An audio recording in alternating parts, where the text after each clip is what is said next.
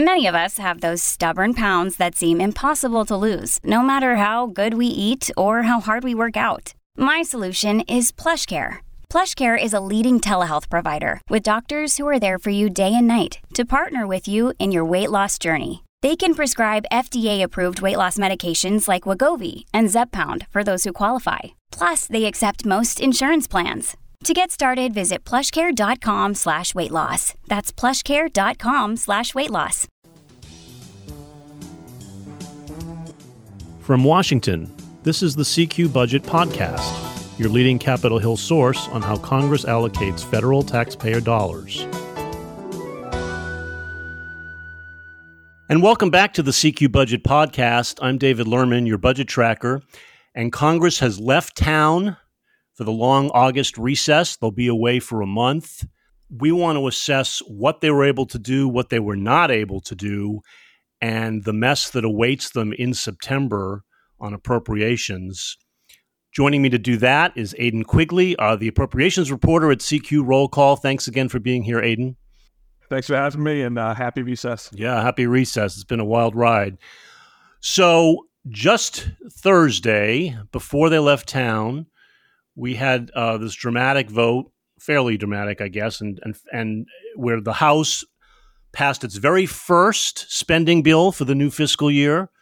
It's usually the least controversial bill of the 12 annual bills, right? It funds veterans benefits and military construction projects, and no one wants to be against veterans. Usually this is a no-brainer of a bill, and yet what we saw on the House floor was this party line vote, very unusual, razor-thin margin. It got through, but squeaker.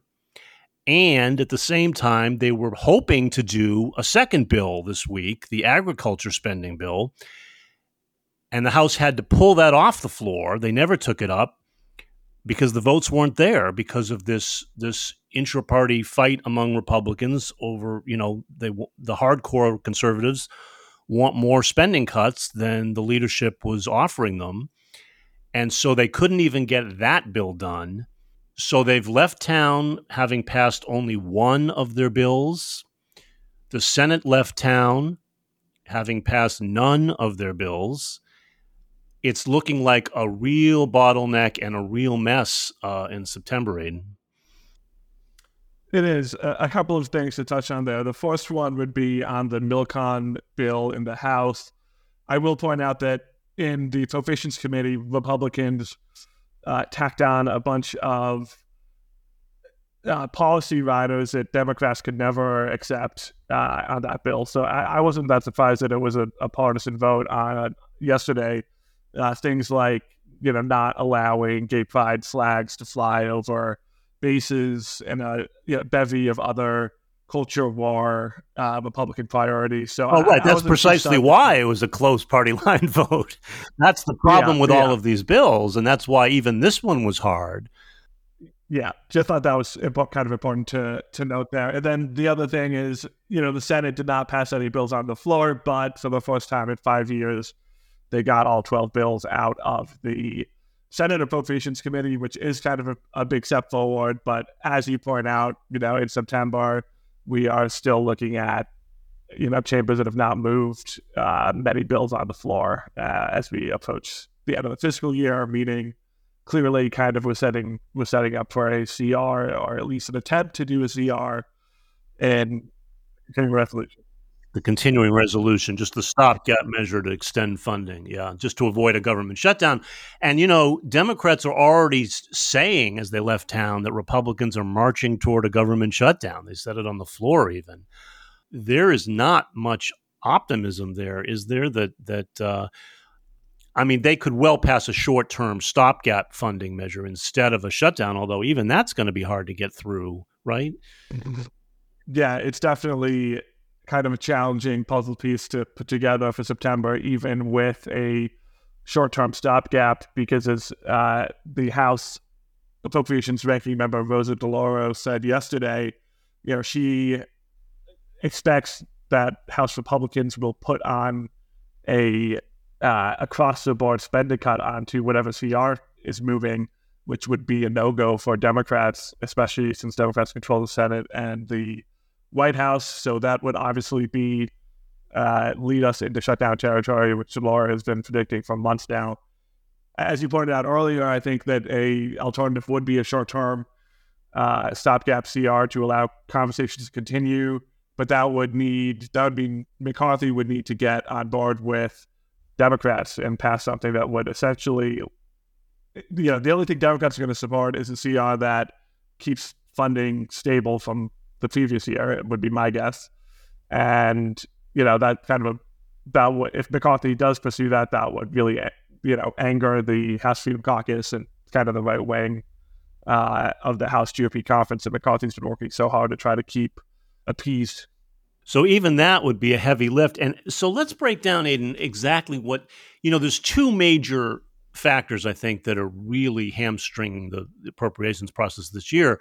One, as you point out, is this desire from this new House Republican majority to put their stamp on all these bills with I think what Democrats would view as far-right social policies that they just can't support.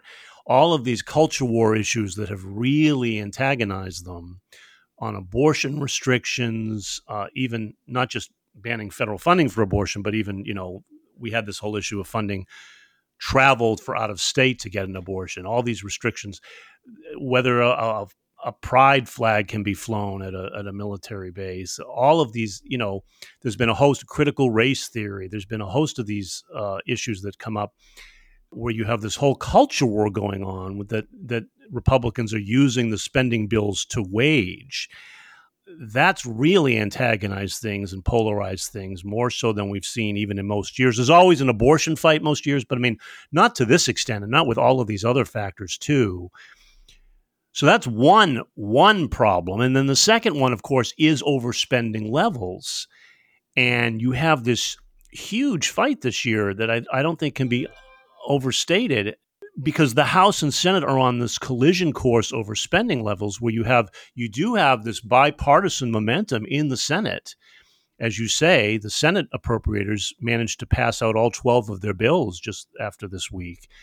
That was an accomplishment on their part, and it's because they wrote their bills based on the bipartisan spending levels that had been signed into law as part of the debt limit suspension law that was passed last month. And so they had an agreement to push forward, but the House Republicans aren't willing to play that game, right? Exactly. Yeah, House Republicans are writing under the levels in the debt limit deal, which House Democrats and Senate Democrats are really upset about because, as we've talked about many times on this podcast, that deal was tough to swallow for Democrats. The spending is not at the level that Democrats want. It's from my perspective, potentially under what they would have been able to get in regular appropriations negotiations, seeing that they do control the White House and the Senate. And even with, it's been really interesting to watch House Republicans say that the debt limit deal is a win for them and talk about how these caps are really a big win for House Republicans, while also trying to write significantly under them. Their argument is that the caps are a ceiling and not a floor. But when we move to the appropriations endgame, it's impossible for me to see Senate Democrats and the White House agreeing to move down at all from these caps, because they were not. These are really difficult caps for Democrats.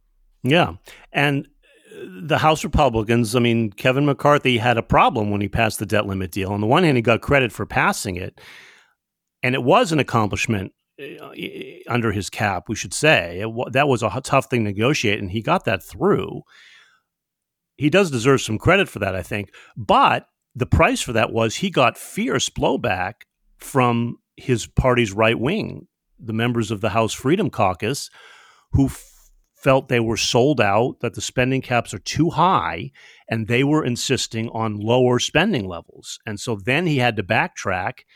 And that's why in the House, they're writing spending bills that are way below what the spending caps would allow. That's the box that McCarthy now finds himself in.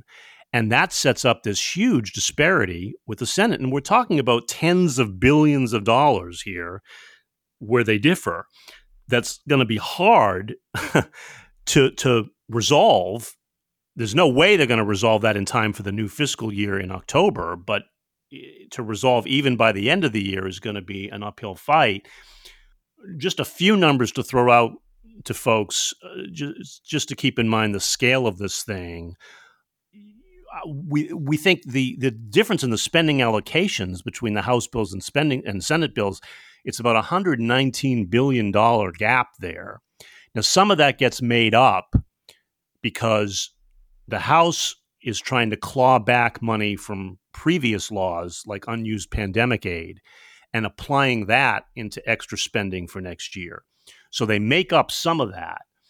But then the Senate even went above the spending caps just this week when they agreed to approve some what they're calling emergency spending that goes above the spending caps, another almost $14 billion. So by our calculations, Aidan, we think the two chambers are about maybe $70 billion apart, as we reported in our story.